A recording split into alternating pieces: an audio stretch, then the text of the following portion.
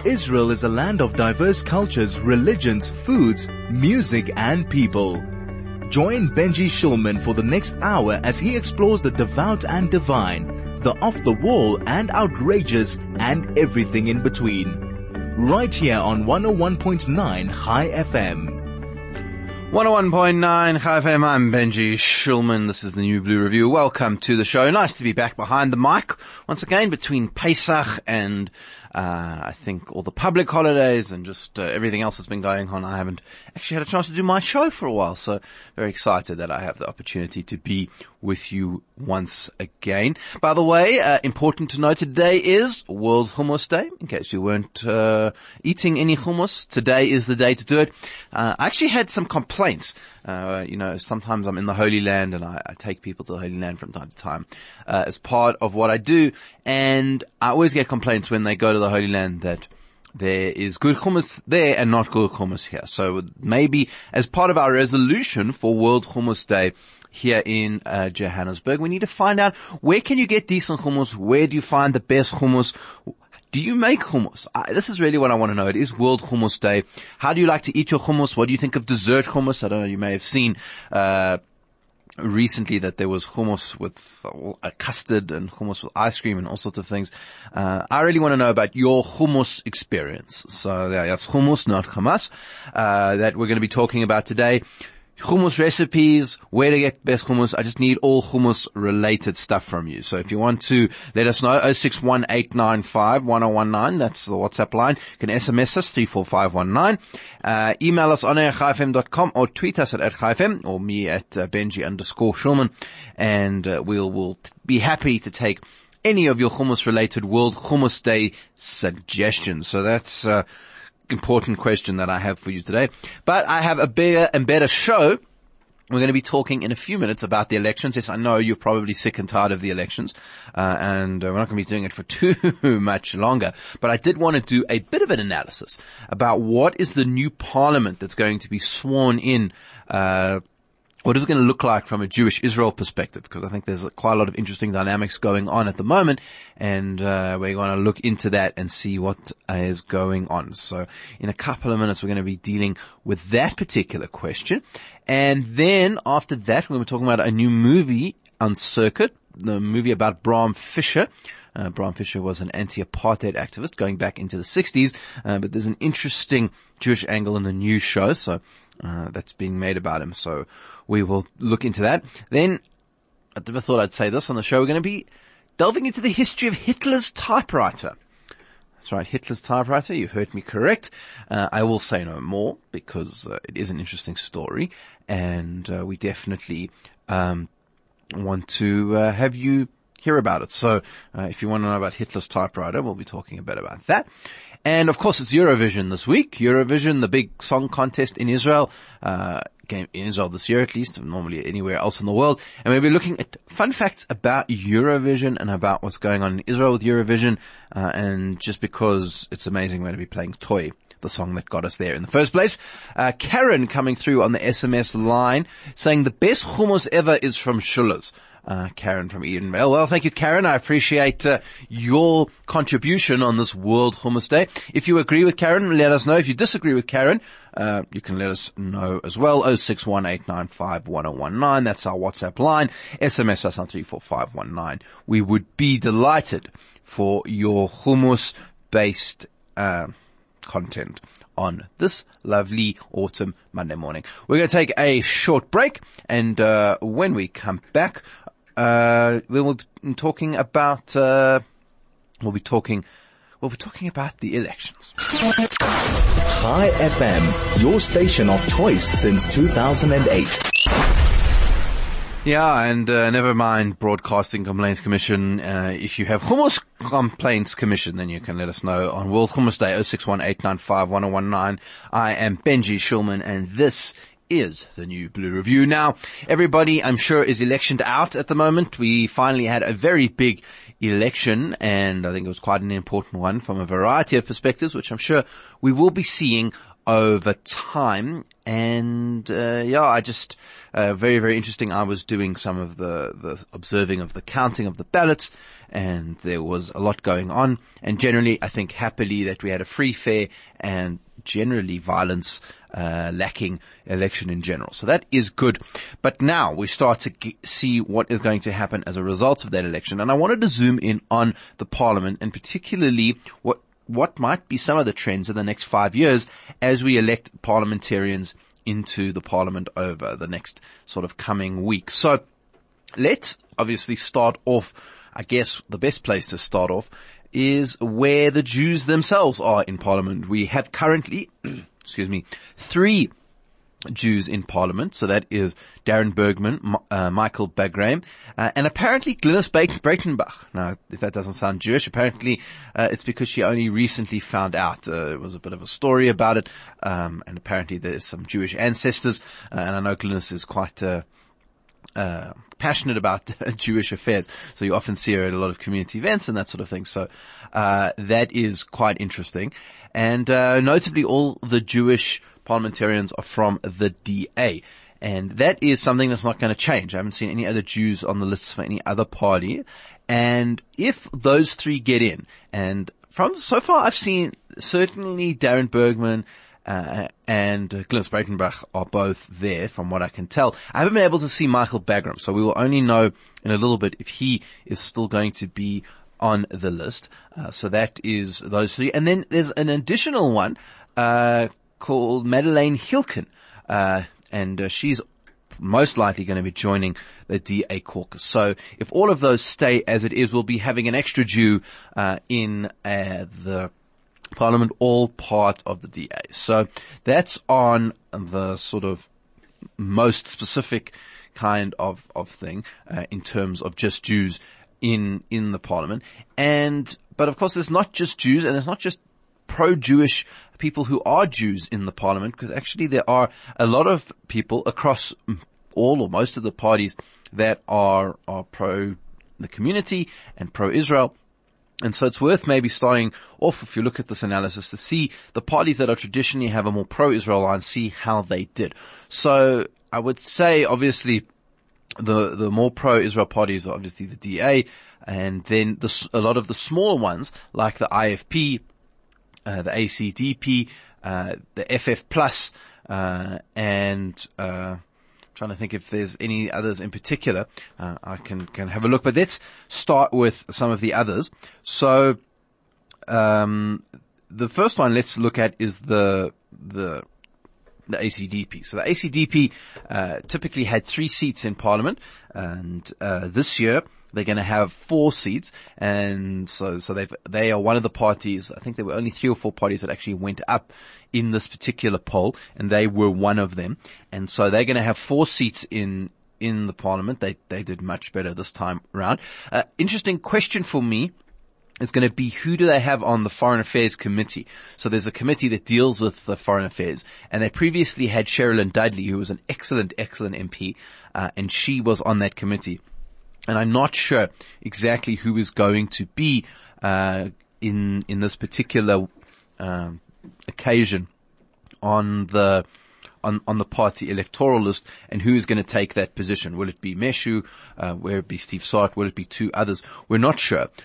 So that'll be interesting, and quite an important question about who the ACDP chooses. So that's they went up. So that is good. Then we have the IFP. So IFP went up as well. They, I think previously were on 10 seats and now went up to 14. So that will give them an extra voice in the parliament. And certainly we've seen during some of the events that have come up that the IFP has always been quite strong in its defense of Israel and its calls for peace. And now Buthelezi has stepped down, and we'll have to see whether that is a position that continues with the IFP, although I must say I think it will. So that will be pretty interesting. The big winner of this particular election was the FF Plus. We had them on this show about 2 or 3 weeks before the election. So they did a lot better. I think they got 3 or 4 extra seats, so they're now on 10 in the assembly. And they have had quite a pro-Israel position. So we had Anton Alberts, who's often their spokesperson in Gauteng, and he was on here as well. Sidney Anolik, he's one of the Jewish members, and they have quite a pro-Israel voice as well. So that would be good. Then we have COPE. COPE was very concerned, I think, towards the sort of latter end of the day, whether they would actually get the votes that they needed to get in. But in the end, they actually landed up with 2 votes and not 1, or 2 mandates rather. And of course, Terry Lakota has been a very big supporter of the community, of pro-Israel events. He pitches up at a lot of rallies, and he's always on side. So it's good that they will be there as well. So of the smaller pro-Israel parties, all of them actually improved their vote, with the exception of COPE, who at least sort of stayed with 1 less seat. So that's pretty interesting. Now, on the DA side, so there are a lot of pro-Israel DA MPs. I've dealt with many of them over the years, and so I think that will be, that's not really going to change with this sort of parliamentary issue. They didn't have a great election. They had they lost seats, and I think there's going to be some introspection. And I think depending on the way that the party goes, we'll also start to see potential changes in the way that they approach this issue, although I don't necessarily think that will affect them in Parliament. I don't know if this will be a parliamentary issue. The one thing that will be a parliamentary issue is, who do they choose to be their spokesperson on foreign affairs? So previously, there was a woman called Kaylin who did quite a good job, and the current mayor of Tshwane, which is Stevens Makapelaga, I think that's how you say his name. So he was also a foreign affairs spokesman, and now he's out of parliament and he's the mayor of Tshwane. So I'm actually not sure who the DA is going to be choosing as their foreign affairs spokesman, but it has got them into trouble before, when they chose a neophyte some time ago, and it ended up in a bit of a catastrophe. So I do hope that they do choose somebody experienced, although looking at their list, I'm not sure if there's an obvious candidate. So it's going to be interesting to see who they choose, and that will also, I think, give us the tenor of how the DA is going to approach this issue in Parliament for the next 5 years. So that is interesting as well. So those are kind of on the plus side. On the minus side, we have a sort of range of others who I think could cause some problems. So there's the ATM party, Jimmy Manyi's party. I don't think that they have a particular position on this. There's Good. This is Patricia de Lille's party. I don't think she's deeply passionate about the Middle East, but she's definitely more of an anti-Israel figure. So that's kind of a bit of a negative. We have Al Jamar coming into the parliament for the first time, and I think this is likely to be something of a problem, because Al Jamar is the sort of, I want to call it the Muslim party, although that's part of their identity, but it's sort of a party that says expresses Muslim interest, and they certainly have had, an interest in anti-Israel stuff in the Johannesburg legislature. So, there's a question for me what they might do in the National Assembly. So we'll have to see what they do. The AIC, I don't think there's a big issue with them. The PAC, it depends on the day and it depends on the person. The UDM, Bantu Alamita is pretty fair on this, although he does have more of a Palestinian leaning.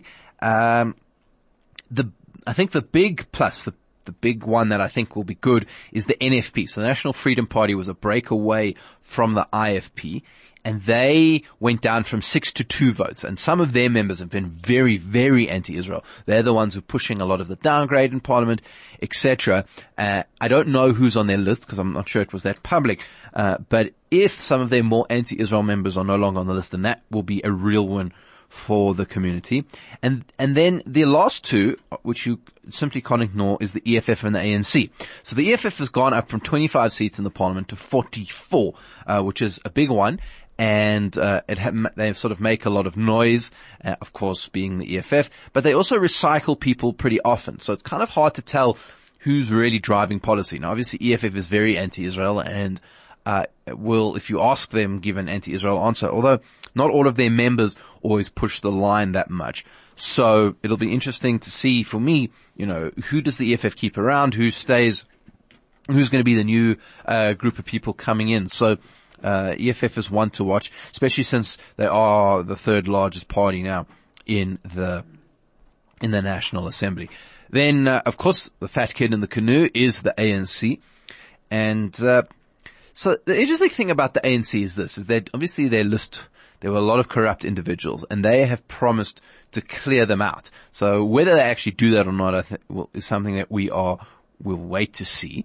And also they've taken out a lot of their experienced MPs, which is very interesting. So normally you have people who've been in parliament for a while, the people who were heading a lot of these committees who were sort of showing the finger to Jacob Zuma, and a lot of those people have been removed. And it's going to be a question to see will new people get on board? Will old people be there? What's going to actually be in terms of the ANC parliamentary list? And so if they change them, then it will be interesting to see what that outcome is. In the meantime, however, you've got more inexperienced ANC people in the parliament, people who don't really know how this works. A lot of people are also Luthuli House members. So the ANC has simultaneously tried to centralize its control of the parliamentary caucus at the same time as making it very inexperienced. And the question will be, will they be able to control parliament? Will they understand how to do it? Parliament has a different dynamic from the party. And so it's going to be interesting to see if they have control and, if they are able to, actually drive their agenda. So we're likely to see a bit of interesting dynamics in the parliament, interesting dynamics in terms of where the Israel debate goes. But on the whole, Israel's friends got a few more people and Israel's enemies got some less. And I think that's positive. So let's see where it goes. We've got an SMS in here. What is happening with DA member Alan Fuchs? That's Michael from Gallimano. Michael, thank you so much for sending in that SMS. So I don't know exactly, Michael. I think actually the last I heard, Alan Fuchs was also a Jewish member. I think currently of the Johannesburg Council, might be going up to the legislature. So, if he does that, he'll also be joining Mervyn Sorota, is also, a Jewish community member, and Jack Bloom, who will all be there. And of course, Gauteng will be one to watch in that regard because, of course, the ANC only getting 50.29%, the smallest of majorities, which means that they won't be able to pass anything if even one ANC member is sick or not around or has to take leave or whatever. So interesting to see how the ANC does what it's going to need to do there. So that is my assessment of what we're going to look like for the next 5 years. We will be watching, I'm sure, and giving commentary on this show in particular. Let's take a bit of a break and some music, and we'll be back just after that. High FM, 101.9 megahertz of life. Hi, Lila there from Alando Loca on 101.9 High FM. I'm Benji Shulman, and this is the New Blue Review. A message in from Moshe talking about our discussion on the parliament. Says, hi Benji, a lot of ANC members on a personal level aren't anti-Israel. In fact, a lot are Christian and some quite pro. So where does the anti-Israel agenda come from? That's a very interesting question. And Moshe, perhaps one that can start to be answered by our next discussion point. So, thank you very much. By the way, still is World Hummus Day, so if you want to let me know where to get the world's best hummus, at least in Johannesburg, please, help me out here, 0618951019, or you can SMS us on 34519. And, the reason I say that, we have to look at this issue from a different perspective is you need to go back in time and have a look and see what was, the ANC really like, and what were some of its founding attitudes towards all sorts of problems. And something that will help to do this is a new movie out called Act of Defiance. And it's a fascinating new movie that's, actually was produced in 2017. It's been doing the rounds on the international film circuit and has recently come to South Africa, Cinema Nouveau and the Bioscope and these sorts of places. And what is it all about? So, it is about the Rivonia trial, and in particular, the role played by one Bram Fischer. Bram Fischer was not Jewish; he was an Afrikaans man, and he was a really, really interesting character because he was, in some levels, like Afrikaans royalty. He had relatives who had been the president of the Orange Free State or the Transvaal republics. And that was a father who was a judge president of the judges, and he was a very, very strong lawyer and chairman of the Bar Association. So he was a prominent Afrikaans man, but he was leading a double life because in the background he was actually a committed Stalinist and committed communist, and he was the underground chairman of the Communist Party in South Africa, and also connected very much with the ANC and Mkhonto Sizwe. And the film goes about showing the story of what happened to the ANC and Bram Fischer in particular when the high command of Mkhonto Sizwe were arrested in Rivonia. Now, if you've ever not been and gone to Lily's Leaf Farm in Rivonia, which is now a museum, I would really encourage you to do it. It's one of the better apartheid sites. It's very interactive. You can listen to things. It's not at all like a museum, and it's very worthwhile going to. But if you don't get a chance to go to Lily's Leaf, you can at least watch the movie. And the movie is all about the trial and what happened to the members and what the strategy was. And it's a sort of 2 hour long engagement on the issues of the day and what's going on, and how do you have a sort of legal thriller with legal strategy attached to it, particularly around this personage of Bram Fischer. Now, from a Jewish angle, it's quite interesting because there were Jews on every single side of this particular courtroom drama. All the white defendants in the Rivonia trial were Jewish, and the defense team had Jews on it, and the prosecuting team had Jews on it. So the Jews were represented in the entire spectrum of the discussion. And it's very interesting to see because they highlight that aspect of it quite a lot. The Jewish communists obviously were the ones who were being part of it because all the people who were within controversies were communists, and they were also Jews. And then, of course, there was the issue of the apartheid regime and sort of anti-Semites who were in the Nats, and you had Jewish liberals who were on the defense team. So it's interesting to watch that dynamic and see how that is still reflected in our community today. By the way, there's actually a fantastic book on this called Rivonia's Children, which they reference quite a lot in the movie as well. So if you ever want to read a book about this, which also looks at the Jewish angle, it's worthwhile understanding it. I don't want to give away too much more, but that is what the movie is all about. Good points about the movie, a whole range of things. It is incredibly well shot. It took a lot of painstaking, precaution, not really the word, but efforts rather, to make sure that it looked like the 1960s. So you've got all the cars, you've got all the fashion, you've got all the food. They went to all the sites. So, it's filmed on location in the actual, courtroom where it happened. The actors and actresses are incredible. You're talking about the creme de la creme of South African acting fraternity. Sylvain Strike is part of it. There's a number of others. I'm not so good with actors' names, but if you went onto the movie, you'll see people who you'll recognize from our local soapies and our local acting fraternity here. And there's some great cameo appearances. The main actor is not South African. It's actually a Dutch South African conducted thing. So the main actor is actually Dutch, but you can't tell the difference. He's actually excellent. So that's great. Acting is fantastic. The sets and costumes and all that sort of thing is fantastic. I did have a bit of a gripe with some of the historical accuracy. In general terms, this is a very accurate movie, and they do a lot, there's specific aspects where they taken directly out of the book quotes that people said, but they were also trying to make it an exciting movie, and so they've compressed it. So they've taken out some of the defense team. Sometimes Bram Fischer ends up saying things which were actually said by other members of the defense team, and so if you're a historical buff like me, it doesn't make sense. Why would he be saying that?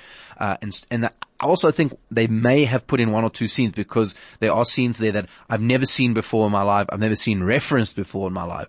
And so now that has sent me heading for the historical books to see if they were correct. They also have this obsession with Operation Maibuye, which was the guerrilla campaign. And according to them, they said that, the people in the show, all the ANC or the SACP communists had already adopted that plan. And I don't think that there's any historical basis for that. So that's some historical gripes on my side. But I do think it's worth going to see. It's a slow legal drama. And it's interesting because you get to see some of the foundation of the ANC. And to Moshe's question, perhaps an insight into some of the politics. So that's Act of Defiance at cinemas. I would definitely recommend it. Don't take a short break. We'll be back just after this. To Coffee Addicts, I'm a dealer, but you know me as Shmuel from Josie Blue. Are you hungry? I know we are, to serve you. All our grab and go is made daily from the best quality fresh ingredients for you to enjoy. Josie Blue is very focused on giving you the continuous coffee experience at 17 Northfield Avenue, Glen Hazel. See you there. High FM, 101.9 megahertz of life. That was Talu and by Amram Merkus on 101.9 High FM. Welcome back to the show. I'm Benji Shulman.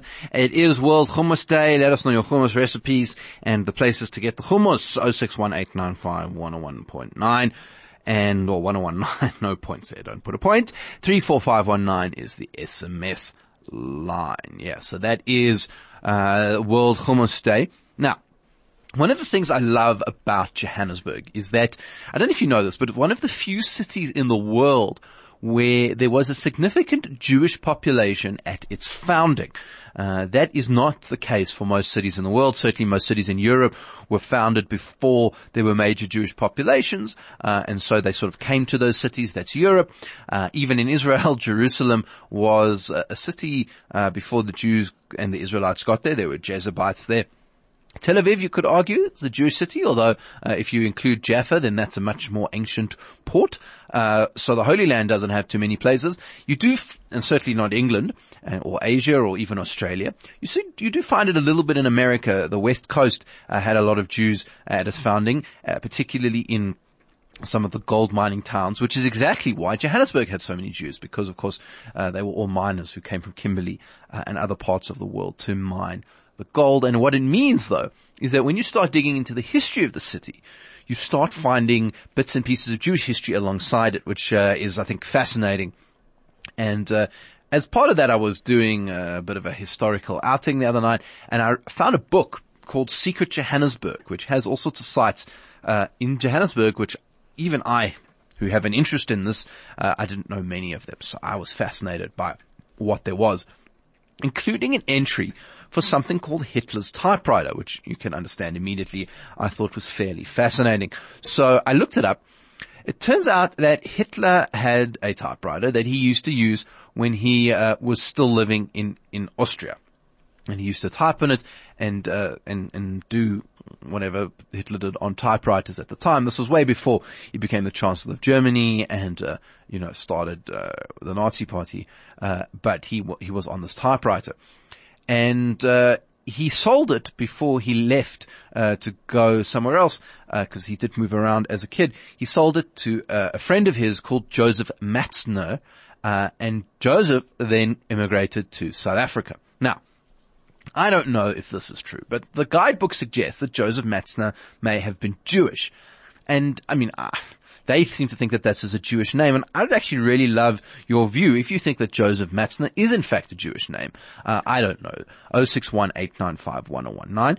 You can SMS us on 34519. So Joseph Matzner has Hitler's typewriter. He comes to South Africa, and I think he became a confectionery person of some description, and he lived here.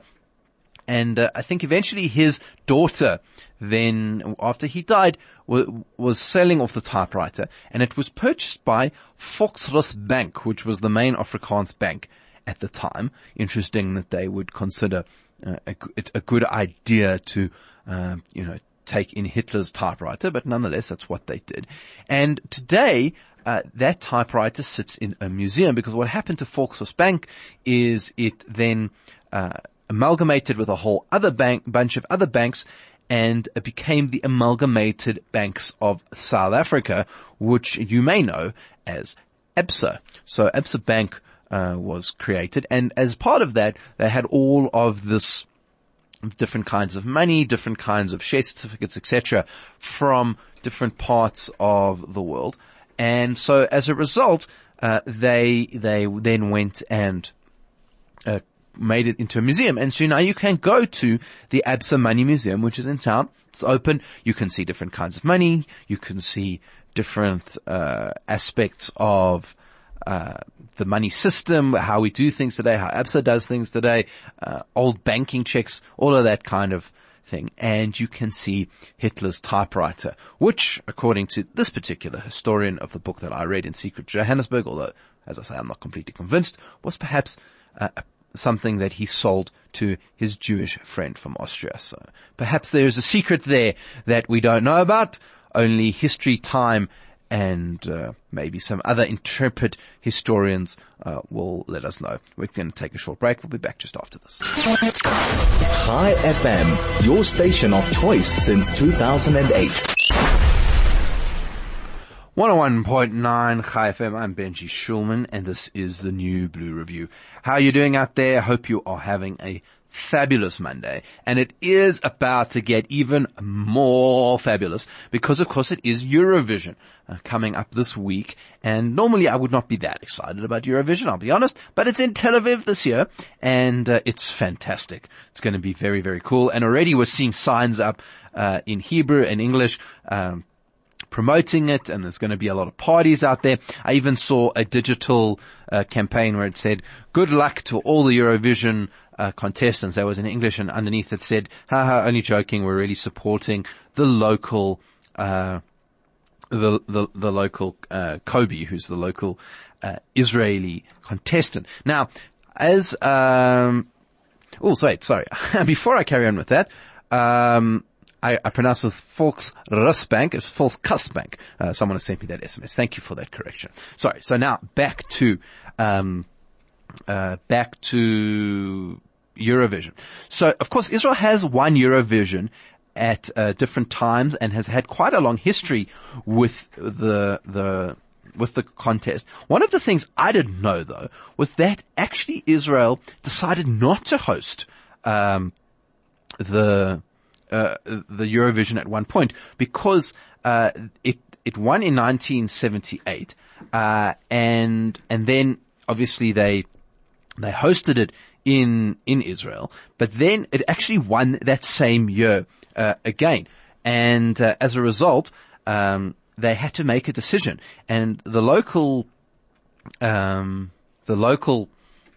advertising TV authority, they said that they actually couldn't afford it. So that year it had to go to the Netherlands, and as a result, Israel didn't even send someone to go and see it. And so they, that's what they sort of had, that's what they had to do. Maybe Israel would have won it 3 times in a row. Who knows? Another piece of interesting history, which you may have known, was that back in the old days in 1978, Jordan wasn't having a peace treaty with Israel, so they were at war. And so they used to cut Israel's entry, even though they used to play Eurovision so that you couldn't see it. But then they had a huge issue because Israel went and won they went and won the, they won the competition. And so, the local media in Jordan actually crowned runner-up Belgium, as the winner instead, which is kind of crazy because you can't imagine that happening today with the internet. Another interesting thing you might want to know is the Shelva band, which we'll be playing, was going to enter into Eurovision this year, but because of Shabbat, they decided not to. It's a band of special needs participants, musicians, and they were the ones that were going to be in in it, and they decided not to.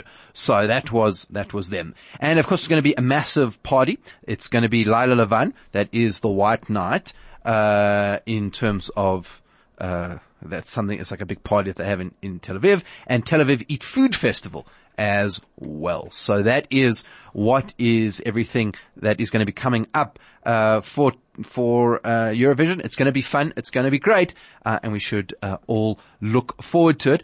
Brings us to the end of the show for today. Thank you so much for everyone for being part of it and for engaging. And, thank you to Mandy for producing, to Vusi who does all the sound, and to Craig who pushes all the big red buttons. And in favor and in honor of, Eurovision, we've decided to play out using Toy, which got us there in the first place, from Netta Barlazai.